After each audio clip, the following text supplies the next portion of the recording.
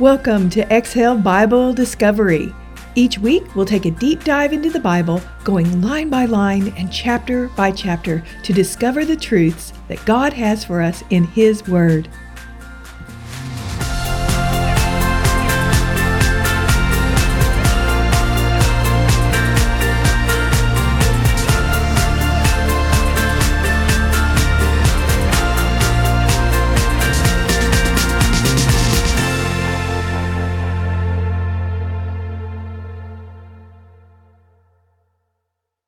Hello, everyone. Well, it has been such a blessing to study the first 5 chapters of Revelation with you. Hi, this is Dr. Paula McDonald. We are in Exhale Bible Discovery, where we are studying the book of Revelation chapter by chapter, verse by verse. Today, we are discovering chapter 6. So John's heavenly experience has truly set the stage prior to the seals being opened by the one and only who is worthy, and that is Jesus. We will journey into the opening of the first 6 seals. We need to remember as we take a look into these warnings and judgments that as believers, our fate is sealed with Him. You guys, we have nothing to fear. Yet, to understand the God that we serve, we have to comprehend justice. And there has to be consequences for those who choose to deny God's gift to the world, His precious Son, Jesus Christ. Not only the denial of His Son, but of His gift of salvation, His redemption, and His love. God's instructions have been clear. He is a just God. And those who continue to defy and deny Him, they will be dealt with. And just as we are loving parents to our own children, we know we must correct them when they do wrong. If we allow them to continue to misbehave, they will grow up as selfish, disrespectful, and disobedient adults. We teach them and show them the consequences of their behavior because we love them and we desire for them to have happy and productive lives. God, our Father, desires the exact thing for His children. The message of the Bible warns us of those consequences when we willingly choose to ignore, deny, and fly in the face of God, His love, His laws, and His grace. A just God must have consequences, otherwise He would not be just. With justice comes judgment shown in these 7 seals. So tonight we're going to dig into chapter 6. I have it into 2 divisions. Division 1 is the messages of the horsemen, and this is 6, 1 through 8. And the second division is the messages of the martyrs and of the wrath, and that's verses 9 through 17. Okay, so open up your Bibles. Let's get right into it. I'm going to start with the fact that many biblical scholars compare Revelation 6 to what is called the Olivet Discourse. Jesus is on the Mount of Olives and begins teaching about the prophecy of these end times. And he opens telling the people that the temple will be destroyed. He tells them no stone will be left on top of the other regarding this temple. And wow, this was quite a statement, since the temple was a massive place that encompassed about 35 acres of land. It was a huge complex. So hearing that this temple would be completely destroyed sounded impossible. But we know that in AD 70, the temple indeed was completely destroyed. So the Olivet Discourse is found in Matthew 24:25, Mark 13, and in Luke 21. Each of these passages records Jesus' own words of what is going to happen during the end times. And along with the prediction of destruction of this temple, he shares that there will be false messiahs, wars, famine, and earthquakes. So let's take a look into the Luke 21:14 through 19. But make up your minds not to worry beforehand how you will defend yourselves. For I will give you words and wisdom that none of your adversaries will be able to resist or contradict.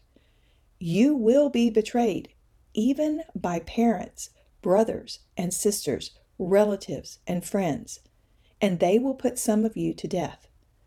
Everyone will hate you because of me, but not a hair of your head will perish. Stand firm, and you will win life.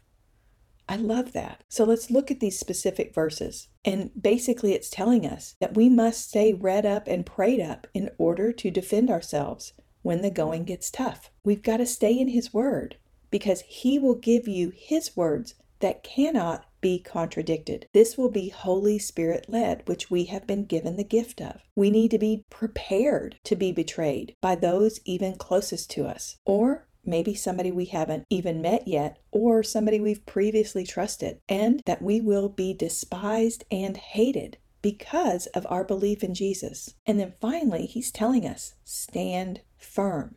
He will be there for us, and you will have eternal life. When He says you will win life, that means you're going to have eternal life. It's great news. So back to Revelation 6.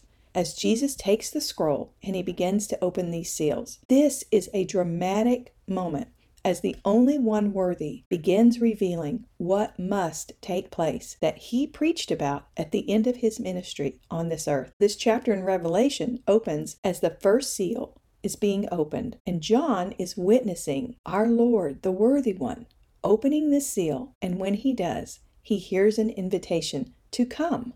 Verse 1 states, I watched as the Lamb opened 7 seals. Then I heard one of the 4 living creatures say in a voice like thunder, come. With each of these first 4 seals and these horses, there is a call to come. Back in those days, horses were used with chariots and were announced and summoned to enter the Colosseum. And here, horses are poised to announce these first seals of judgment. All eyes are on the horses. God is in full control, and His judgment is coming. The King is on His throne, ready to renounce those who stand against Him. So we're going to start with the white horse. And remember, the 4 living creatures depict the various characteristics and characters of Christ. And many different scholars believe the white horse to be a representation of Christ as the victorious one, while others believe that this could represent the Antichrist that we'll read about in Revelation 13. Regarding a false Christ, being able to recognize anyone other than the true Christ will be essential for believers. More than ever, we must know His Word, study His Word, and trust in His Word. Matthew 24:5 says, for many will come in my name, saying, I am the Christ, and will deceive many. And I do believe this is a warning to all about religious deception. We know there's a tremendous amount of deception occurring now in churches and religious circles. Those who are led astray do so because they do not know their Bible. They have not studied the Scripture. And with everything that I have been reading, I really believe that this white horse represents Christ as the warrior for all of mankind, because it makes sense for this first horse to lead the way for judgment. And we know that the judge is Christ Himself. Verse 2 says, I looked, and there before me was a white horse. Its rider held a bow, and he was given a crown, and he rode out as a conqueror, bent on a conquest. Well, white, we know, always represents purity, free from sin, perfection, and light.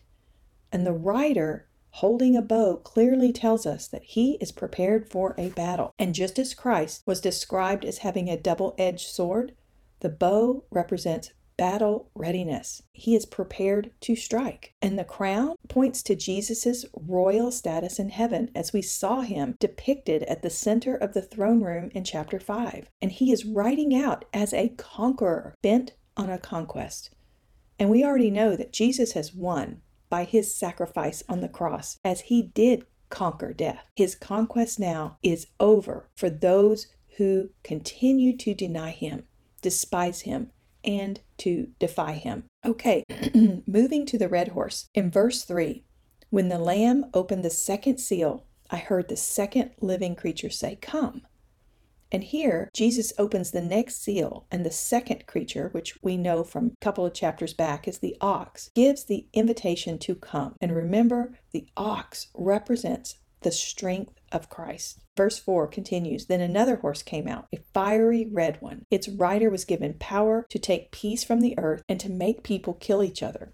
To him was given a large sword. And red signifies power, might, destruction, and mayhem. This seal and judgment says the power to take peace from the earth. Just for a minute, imagine where there is a world with zero peace, a complete absence of love and goodness. And without peace, mercy, grace, and Christ, people have no hope and nothing to remind them of the consequences for their actions. Therefore, when peace is removed completely out of this world, people will roam and do as they please.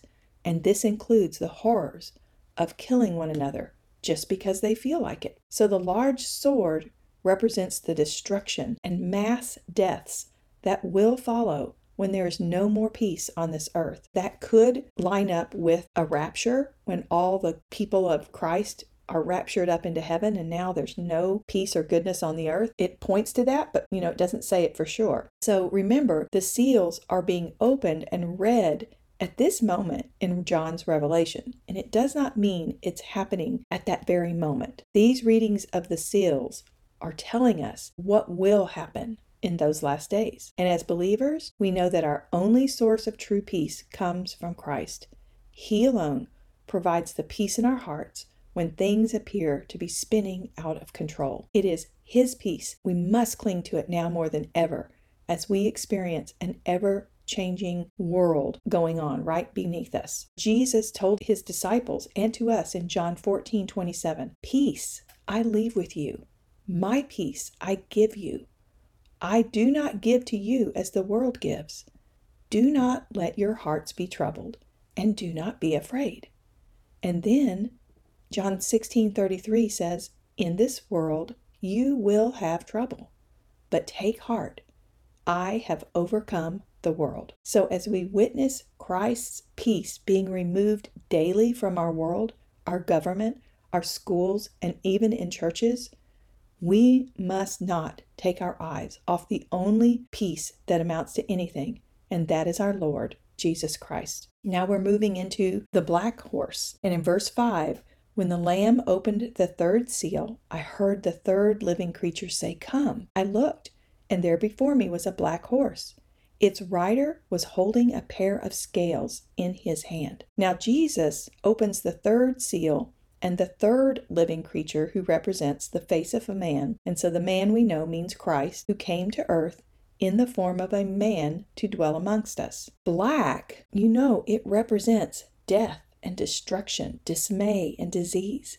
And did you know that the color black is really the absence of light? So we're looking at death here. Now let's look at that pair of scales referred to as judgment and justice. Christ is the ultimate judge and jury, and those who have continued to deny Him at some point will face Him and will be judged. So verse 6 continues, "Then I heard what sounded like a voice among the four living creatures saying, 2 pounds of wheat for a day's wages and 6 pounds of barley for a day's wages, and do not damage the oil and wine." This can be a really confusing verse, but when you break it apart, I think you'll see what awesome news this has. This verse begins to warn of a coming famine and the scarcity of food, and of actual food prices going through the roof. Do we see that right now? We certainly are. And the good news for believers, though, is that Jesus paid the debt of sin for those who believe in Him. And some biblical scholars believe this passage also provides us as believers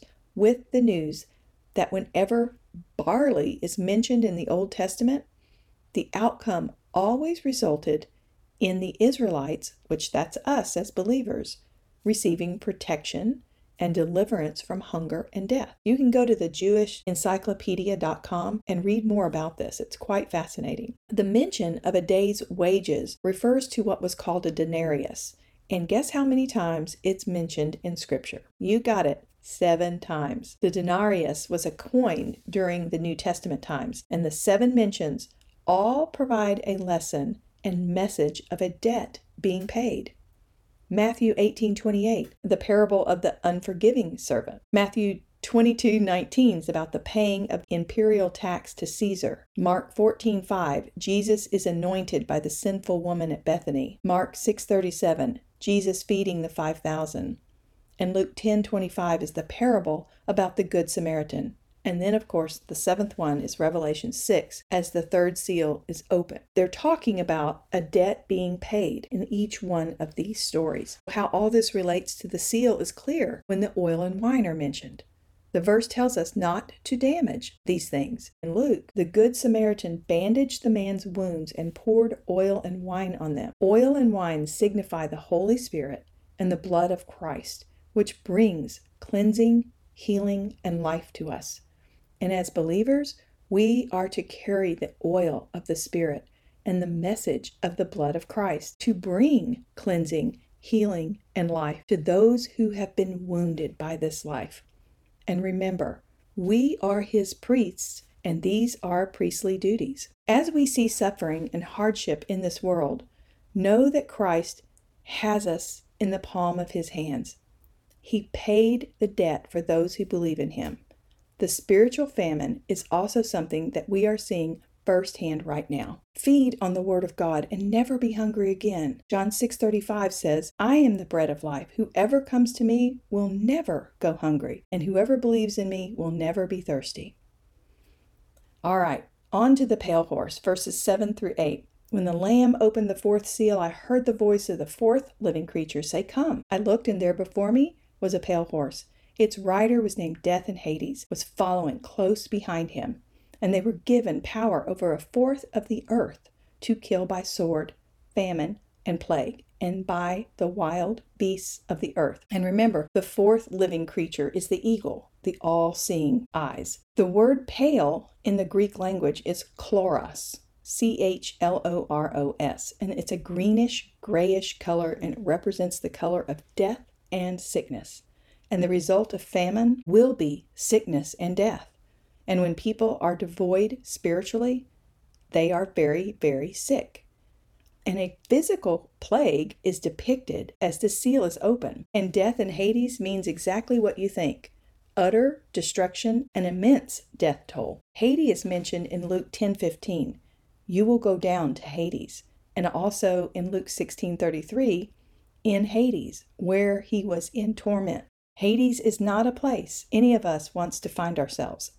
Hell and Hades mean constant torment, the absence of love and light, pain, torture, decay, and without any hope. Not a good place.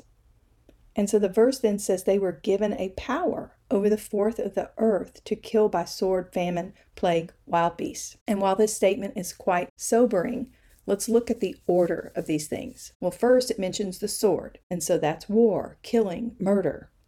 Next, you have famine. And so it makes sense that a world torn apart by war would no doubt be left with a food shortage. And then the plague. And as a result of no food or scarcity of food, now you've got pestilence and disease running rampant. And then finally, the wild beasts. And as all of these things, you've got all this death happening, there will be wild animals searching for food and prey on anything, just like the humans that are left will be. And as scary as all this sounds, Jesus tells His believers, He's telling you and I, to take heart and not be afraid. But God will not be mocked. His patience goes only so long. He struck down Sodom and Gomorrah, and the great flood of Noah's times are just a few examples of God finally saying, enough. As loving and patient as He is, He has limits. And as we discussed at the beginning of the lesson, He is just. Therefore, He must punish the unjust. So these first 4 seals now set the stage for the final 3 seals. Jesus is in charge as the judgment on the world commences. He is on the throne. He is in command, and He is the ultimate justice to those who have killed Him, mocked Him, denied Him, and have no time for Him. So your truth bomb: Jesus, the sacrificial lamb, leads the end times with complete justice. And your call to action: are you secure in your relationship with Him? How can you remain at peace when the world appears to be completely upside down? Okay, we're moving into the second division, and this is the messages of the martyrs and the wrath. The final verses in this chapter take us through the fifth and sixth seals. Verse 9 begins with, "When he opened the fifth seal, I saw under the altar the souls of those who had been slain because of the word of God and the testimony they had maintained." So we now switch from the four horsemen to the altar. And we've discussed the altar of incense and the altar of sacrifice in the Old Testament. And we know the altar was in the temple in the Holy of Holies, which was only accessible to the priest. Now we have John watching as those who were killed because of Christ. And these men and women never relinquished their faith, even in the face of torture and death. And so these souls now are safely under the altar of God. They are safe in the most holy of holy places, God's very feet, his altar. And so now we hear a question from the martyred ones in verse 10. They called out in a loud voice, "How long, sovereign Lord, holy and true, until you judge the inhabitants of the earth and avenge our blood?" These souls ask the question that those of us in Christ ask today. "Oh, Lord, how much longer?" And as we continue to see God mocked for all that he has established, mocking marriage, gender, sexual purity, we too desire to see justice. God has been mocked since Eve first listened to that serpent in the garden. False gods have been erected and worshipped, and people have chosen to be their own God and continue to ignore his guidelines and laws. We live in a fallen world, but as believers, we have the victorious blood of Christ. We are so loved intensely by him, and he desires for all to come to him willingly. It is his decision and his perfect timing when he says, "Enough." So verse 11, "Then each was given a white robe, told to wait a little longer until the full number of fellow servants, their brothers and sisters, were killed just as they had been." Really, the first part of verse 11 is beautiful because it discusses the reward of those who remain in Christ. We are given a white robe because we have been washed clean from sin. The cross redeemed each of us, and we can rest in this truth. But we are told to wait a little longer and told God is not finished. He still has work to do, and he will determine when the full number has been reached.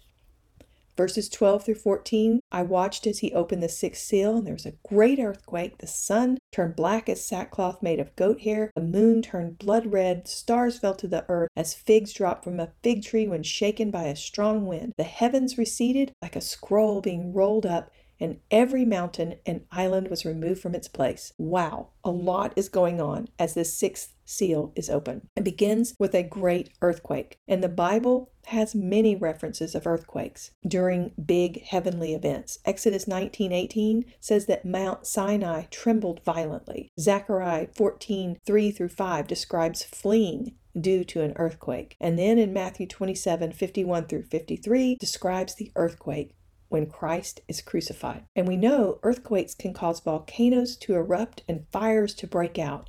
And so John was witnessing these events. And we aren't certain if he's speaking figuratively or literally. But the common accepted message of the sixth seal is that there will be events that will be noticed by everyone on this earth. All will be affected as the earth will be hit with a major catastrophe and destruction. Ash, we know from volcanoes and fires, will turn the sky dark and blots out the sun.